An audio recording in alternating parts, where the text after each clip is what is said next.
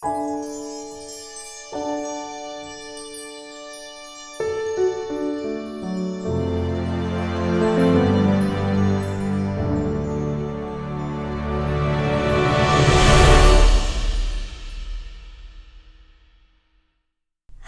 and welcome to the Disco Yeti podcast.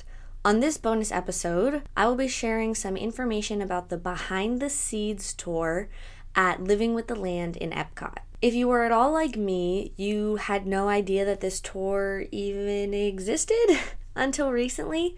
And on my last trip, we heard about the tour when we decided to just pop over to Epcot on our first day to ride Living with the Land, and they talk about it at the end of the ride. So we decided to buy tickets and come back on our main day in Epcot to do the tour. Information about the tour, as well as daily times and where you can pay for your tickets, can be found next to Living with the Land, really close. Right as you walk off the exit of the ride, there's like a little stand with a cast member there, and they advertise when the next tour is, and they have little slips for the tour times for the day. If I'm remembering correctly, the tour is $25 for adults and $20 for kids. When you come back and it's time for your tour, a cast member takes you into the back area of Living with the Land, and they start off by showing you some research that's being done by Disney on different plants, as well as different bugs, different fish, and you kind of just get acclimated to what's going on behind the scenes on this ride.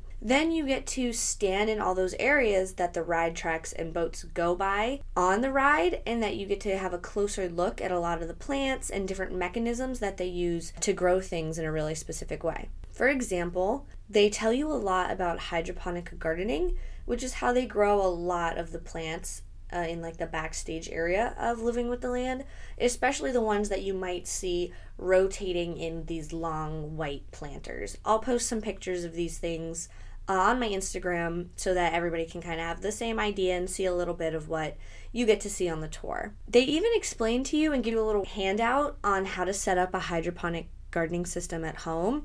And for those not familiar, hydroponic pretty much just means growing a plant without soil. So it's kind of just using like a running water and nutrient system to grow the plants. A couple other cool things stood out to me on this tour, including their use of a drip irrigation system to grow plants, and I believe it was particularly things like lettuce and other vegetables, and to grow them in really sandy regions where things were thought to otherwise not be able to grow. As a gardener myself, I also really thought that the way they grow their tomatoes was really, really cool.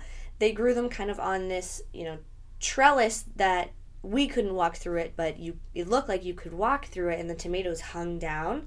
So I thought that was really interesting. It even inspired me. I might try that in my own garden eventually. They also have many different types of fish housed in this area of the park, and as part of the tour, you get a nice little handful of food, and you get to feed the fish. On a side note, something random about the tour that just stuck out to me was people must really go wild on Living with the Land, and I don't understand why.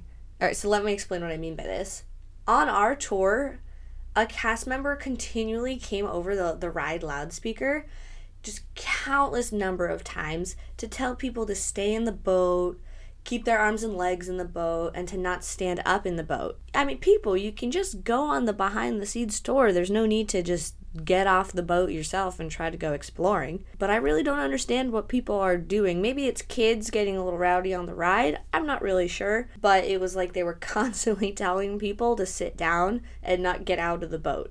So if you're like me and you enjoy plant life, gardening, or just kind of science in general, this is a really, really cool and neat tour to go on.